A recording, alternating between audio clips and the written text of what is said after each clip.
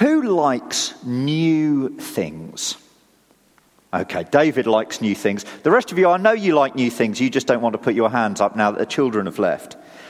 Does anyone, and this is a little bit revealing, I'm not expecting you to put your hand up seriously at this point, but does anyone like to keep new things new? Let me just confess, I tend to like keeping a spare set of new shoes. I know this is going to make me seem a little bit weird, but I love new shoes.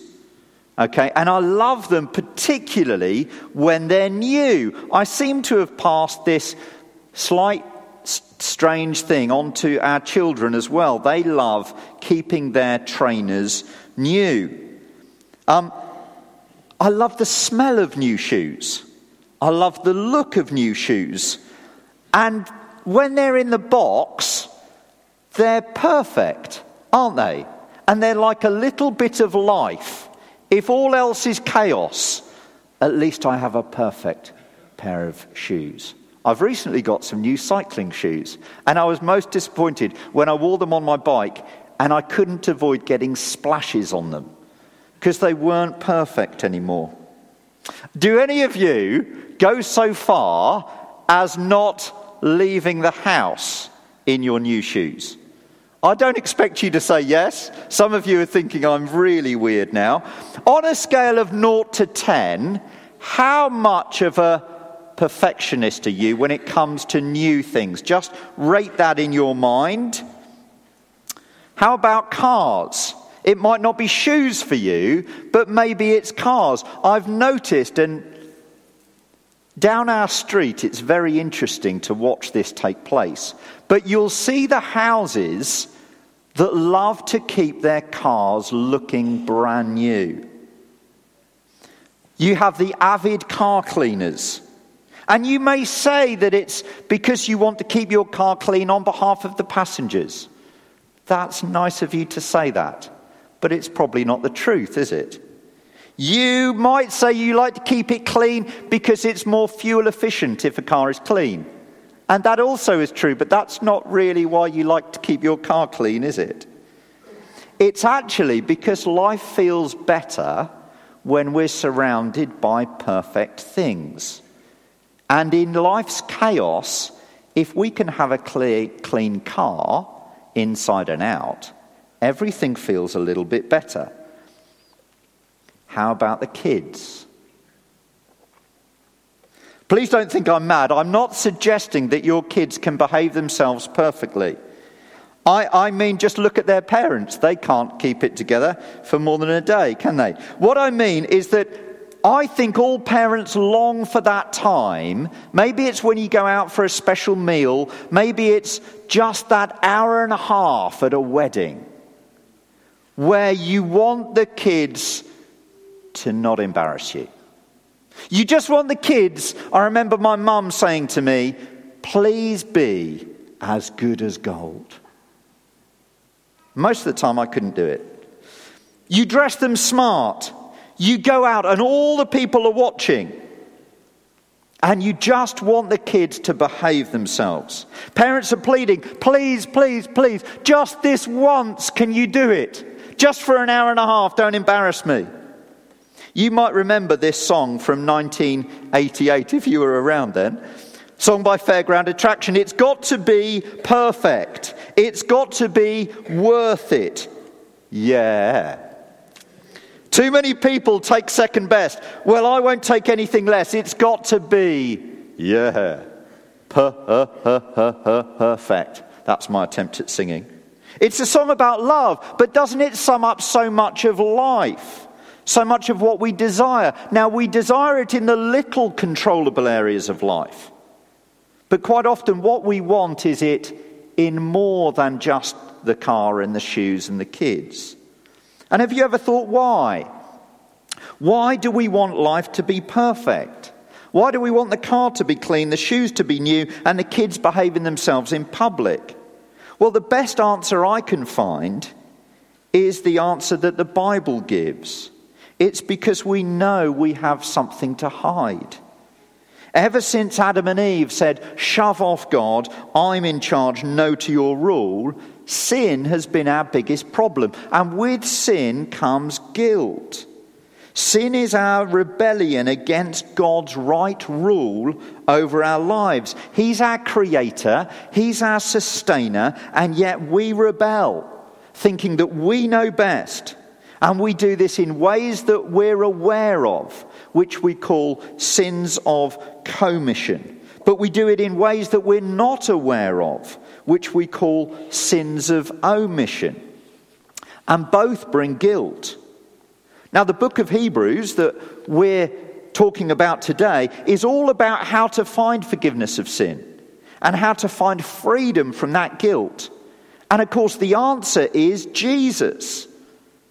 It's either you standing in front of God in imperfection or Jesus standing in front of God in perfection in your place. Now, this letter of Hebrews was written to people on the edge of a really big decision. Who should they rely on? Jewish practices were creeping back into the Christian church. The people at that time were saying things like, yes, we trust in Jesus, but shouldn't we sacrifice like we did in the Old Testament? Or, yes, we trust in Jesus, that makes us right before God, but wouldn't it be really good to have a special place like the temple so that we know God approves of us? I don't think we're too different nowadays. If we're Christians or not, we love to add things to life to make us feel better about ourselves. Isn't that what's really behind the clean car? I know I've got much to hide from people because of my sin, but if my car is clean, at least people will see that I have one area of my life that's sorted. How about the kids? The rest of life may be falling apart, but if I can go to a restaurant and they can just behave themselves for an hour and a half, I feel like I haven't got such a lot to hide. And this passage in Hebrews puts forward someone better by far. And it does that by making 4 quick points. Firstly, it puts forward the imperfect. And we see that in verses 1 to 4. Do you see in Hebrews chapter 10 verse 1, it says the law is only a shadow of the good things that are coming, not the realities themselves. It says that it's a shadow. The law was a shadow. It's not the real thing. It's an imperfect outline of the real thing. If you look at the picture behind me, you'll see a shadow there. Now, a shadow has to have something real that casts the shadow, doesn't it?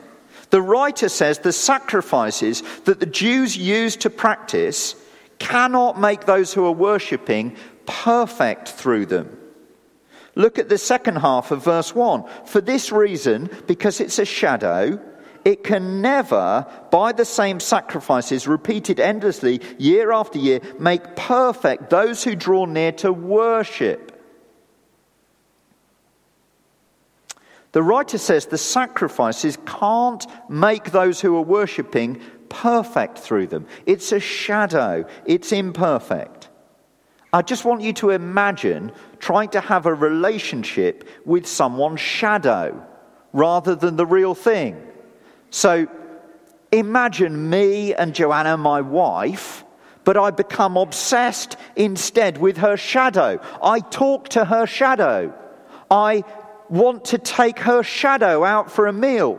I want to spend time with her shadow. I'm happy if her shadow is sat next to me in the evening, but I'm not that bothered about her being around. She could stand at the end of the garden towards the end of the day. As long as her shadow is cast into the house, I'm perfectly all right. You'd think I'm even more mad than you did about the perfect shoes, wouldn't you?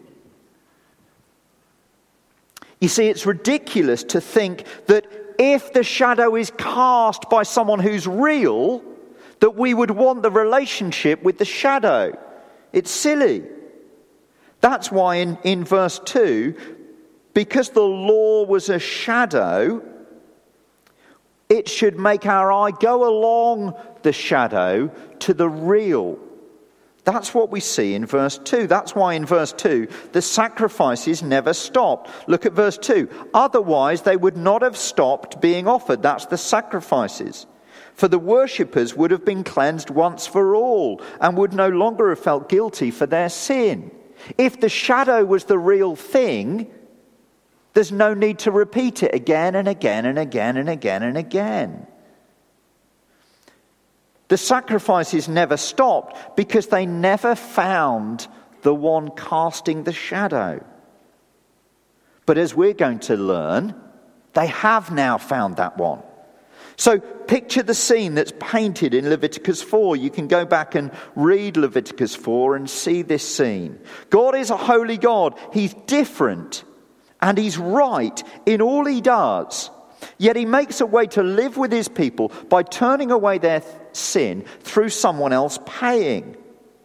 And it involves a priest. So the priest must first bring a sacrifice into the tent of meeting for their own sin. And the priest is to bring a bull. The hand of the priest goes on the head of the bull. And that's a sign that his sin is transferring from him onto the bull. The priest then kills the bull and collects its blood. It's a very graphic, very gory account. He collects the blood and he sprinkles the blood on the altar. And it's the altar where God and man can meet. And they can't meet until there's blood on the altar. And that blood signifies that the bull has paid the price for the priest's sin. It's like the priest saying, this blood should be my blood. This life should be my life. The bull pays what I should pay. And some of the bull is burnt outside the tent, and some of the bull is burnt inside the tent. And the sin of the priest is dealt with. Once the sin of the priest is dealt with, he can then act on behalf of the guilty people. So the people, they take a lamb, and it's got to be a year old, and it's got to have no defect, only the best. The hands of the family members, like the bull, are placed onto the head of the lamb. And its throat is cut, the blood spills out, and again the blood of the lamb is taken and put on the altar, so that the people's sins can be forgiven. But the system only works in one direction. It only works on the past sins. So you can be forgiven, you can stand before God, but it's a temporary measure. It deals with everything in the past. Hebrews 10 verse 3, let's look at that. But those sacrifices are an annual reminder of sins. So the shadow of the sacrificial system was meant to say that yes, your sin needs to be dealt with.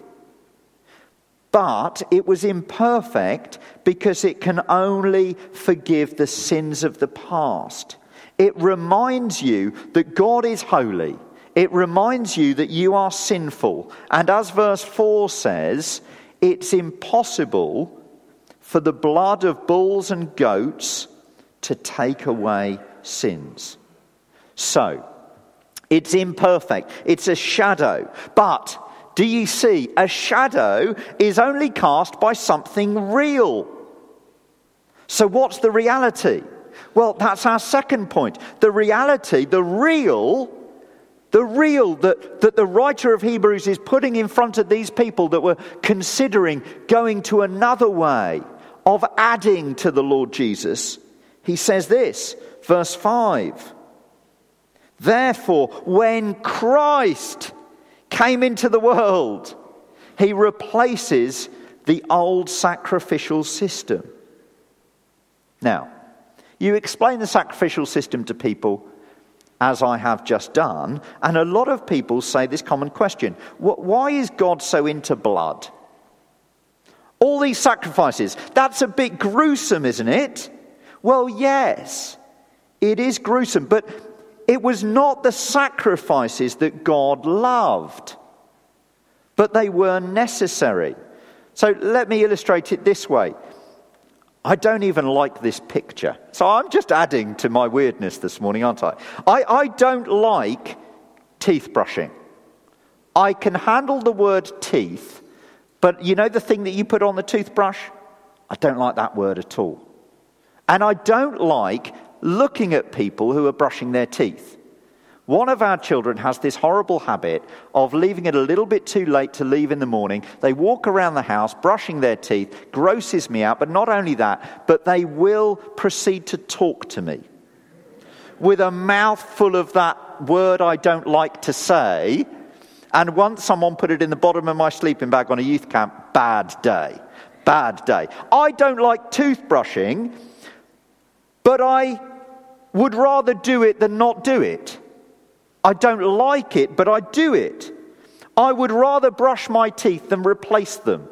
Seems sensible to me. And I insist that my kids brush their teeth.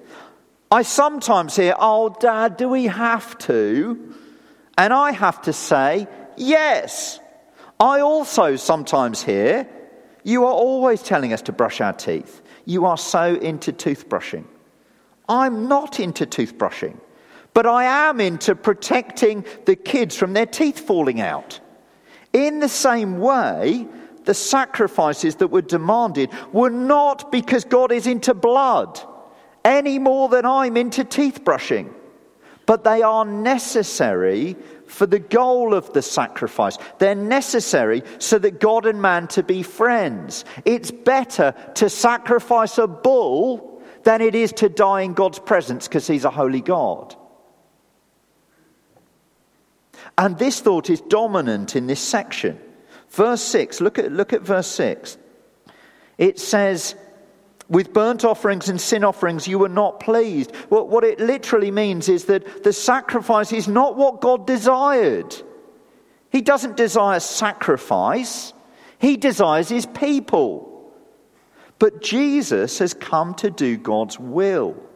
And verse 9 says this, "Then he said, 'Here I am, I've come to do your will.'" And God's will, as we'll see in verse 10, is to replace the sacrifice. Look at verse 10.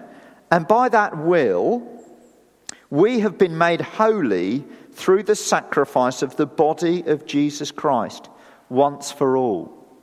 You see, the sacrifice of Jesus is worth you meeting with God. The old sacrificial system was worth it so that men and women can meet with God. But even better, us that live now, past the cross. Because Jesus' sacrifice is better by far. You see, that's why we played enough and never enough. You see, you can clean a window and you have to do it again. You can eat, but you have to do it again. You can go to the toilet, but you have to do it again. It's never enough. We know that some things, though, are enough. You're born once. That's enough. The mothers are very pleased about that. The sacrifice of Jesus is once for all. He's enough. And the big news here is that the new way to be right with God is through Jesus. His death on the cross is the ultimate big news. It replaces the old system with something better by far. If the old system was the shadow, Jesus is the reality. The old system had to be repeated. Jesus' death is once for all. It makes his people holy. It makes them right before him. They never had to repeat it again. It's sufficient. It's sufficient for the past. It's sufficient for the present. And it is sufficient for the future. And it is perfect. Now, I've not been sitting down much at home. In October, I somewhat rashly decided to redesign the garden. I just went out with a spade one day and started digging it up, not realizing it would take me until now to get anywhere near finishing it. I've moved a load of earth from one part of the garden to another. Every spare moment of light from October to now has been spent digging and carting earth. On Tuesday, I'm very excited. I'm taking the day off work, I'm going to hire a roller, and I'm going to get it done. And then one day, the sun will come out. And I'll be able to sit in our garden, enjoying the work. And that's the picture that we have of Christ's finished work on the cross. Look at verse 14. For by one sacrifice he has made perfect forever those who are being holy. Look, verse 11 says, the priest never sat down. Day after day, every priest stands and performs his religious duties. Again and again he offers the same sacrifices, which can never take away sin. The priest never sat down because the work was never done. He repeats them because they can never take away sin. They act in the past, not in the future. But look what happens when Christ offers his sacrifice in verse 12. But when this priest, that's the Lord Jesus, when this priest had offered for all time one sacrifice for sins, he sat down at the right hand of God. And he sat down because his work was finished.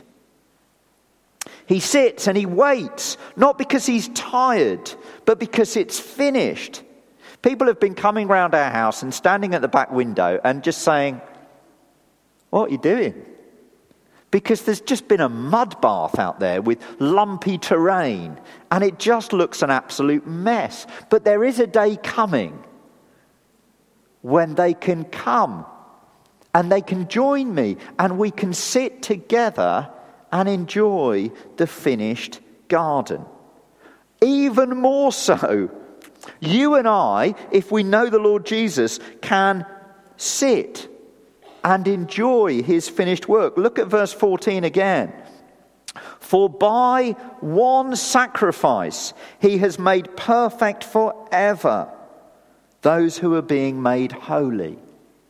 Jesus is already sat because the work is already done. We don't need a priest anymore to offer sacrifice after sacrifice after sacrifice, to spill blood after blood after blood after blood, to pay for our sins of the past. We have one who sat there already, and it's a finished work already, and one day we can sit with him. For by one sacrifice he has made perfect forever those who are being made holy. Jesus' death on the cross is enough of a sacrifice to pay for your sin in the past, to pay for your sin in the present, and even to pay for your sin going into the future. Let me just explain that for a minute. You see, Jesus lived a perfect life. He never did anything wrong. And his perfect life is enough to pay for all my sin in the past. Now, the sacrifice of a lamb could do that as well, but here's the better part.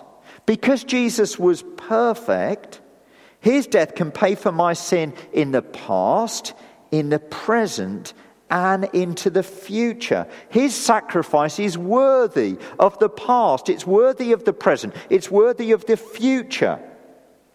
Just as the family members would lay their hands on the lamb before it was sacrificed, now what we can do is we can ask the Lord Jesus to bear our sin. And that's as simple as asking him to take it. We naturally bear it ourselves. We naturally trust in ourselves. But because of Jesus, we can say, I know that you're perfect. I know that you died in my place. Please take my sin. I give it to you. Please pay for that in the past, my sins of the past. Please pay for my sin in the present. And please pay for my sin into the future. And how does that change life? What does that do? Does that just mean you come to church lots? Well, no, it means an awful lot more than that. Because finally, we'll see the unnecessary. Look at verses 15 to 18 with me. You see, Jesus' sacrifice changes everything. He sits down because the work is finished, and so is the old sacrificial system. That's finished as well. Look at verse 18. And where these have been forgiven, sacrifice for sin is no longer necessary. So these Jewish Christians that attempted to go back to the old system, they don't need to. And the same is true for us today. Those who are made perfect by Christ's sacrifice do not need to go back to anything else to make us right before God. The only way to be right before God is Christ. So we don't become more holy by doing more. We don't become more holy by coming to church more if we think that that is how we earn it before God. You can come to church more, hear more of the Lord Jesus, put more of your trust in him, and change more. I can explain that more to you afterwards. But we don't become more holy by doing more. That's a crucial part of verse 18. Where these have been forgiven, sacrifice for sin is no longer necessary. The Holy Spirit shows us that we've been forgiven. Sacrifices for sin are no longer necessary. So going to church lots can't do it. Wanting to be well thought of by other people can't doing it. Hiding the parts of your life that you're embarrassed about just won't do it. The only way to be right before God is through Christ. It's the only sacrifice where the priest who offers it sits down. It's done, past tense. But the sacrifice deals with the past, it deals with the present, and it deals with the future. So, as we thought about at the start, wanting aspects of your life to be perfect is just like the old sacrificial system. It's never enough. You can have clean shoes, but then you want the car to be clean. You can have clean shoes and a clean car, but then you want the kids to behave themselves. You can have clean shoes, apparently, clean car, and the kids can behave themselves. But still, it's never enough. I don't know if you've seen The Greatest Showman. I found this song piercing. And it speaks about far more than Barnum wanting lots of money and lots of fame. I think it also speaks to us of us wanting our lives to be perfect. Listen to these words. All the shine of 1,000 spotlights, all the stars we steal from the night sky will never be enough. Never be enough. Towers of gold are still too little. These hands could hold the world. But it'll never be enough. Never be enough. The writer to Hebrews offers something different. In fact, someone different.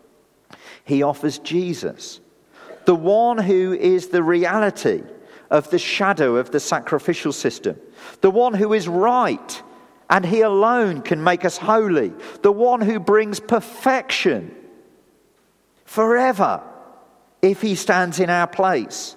The one who changes our future so that we don't need to be bound by the little things in life to make us feel good and try to cover over our shame. So do you want him? Do you know him?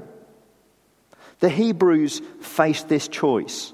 Their choice was stand in reliance on Jesus or stand in reliance in the old system. If we know Jesus, our encouragement is to gaze upon his perfection and not to slip back to reliance on anything else. If we don't know Jesus, our challenge is to consider his perfection. Hold that up against what you normally rely on and consider if you want to change allegiance to Jesus. Do you want to keep relying on yourself, or do you want to change your allegiance and rely on Jesus? Now, I'll be just down here at the front at the end. Please come and speak to me if you want to change allegiance or if you have anything that you want to ask questions about. But also, if you feel that you're somewhere in between the two, you'd like to consider this sacrifice of Jesus, but you're not just quite sure what it's all about. It all sounds very confusing. Well, can I suggest that you sign up for the King and I course? It's a place where you can bring all those questions You can investigate more about the Lord Jesus. That course is starting on the 30th of April. Let me pray for us now. Father God, we thank you for the time that we live in. We thank you that we live after those Jews of old that had to go to a temple or had to go to a tent and had to bring an animal to stand in their place so they could be forgiven.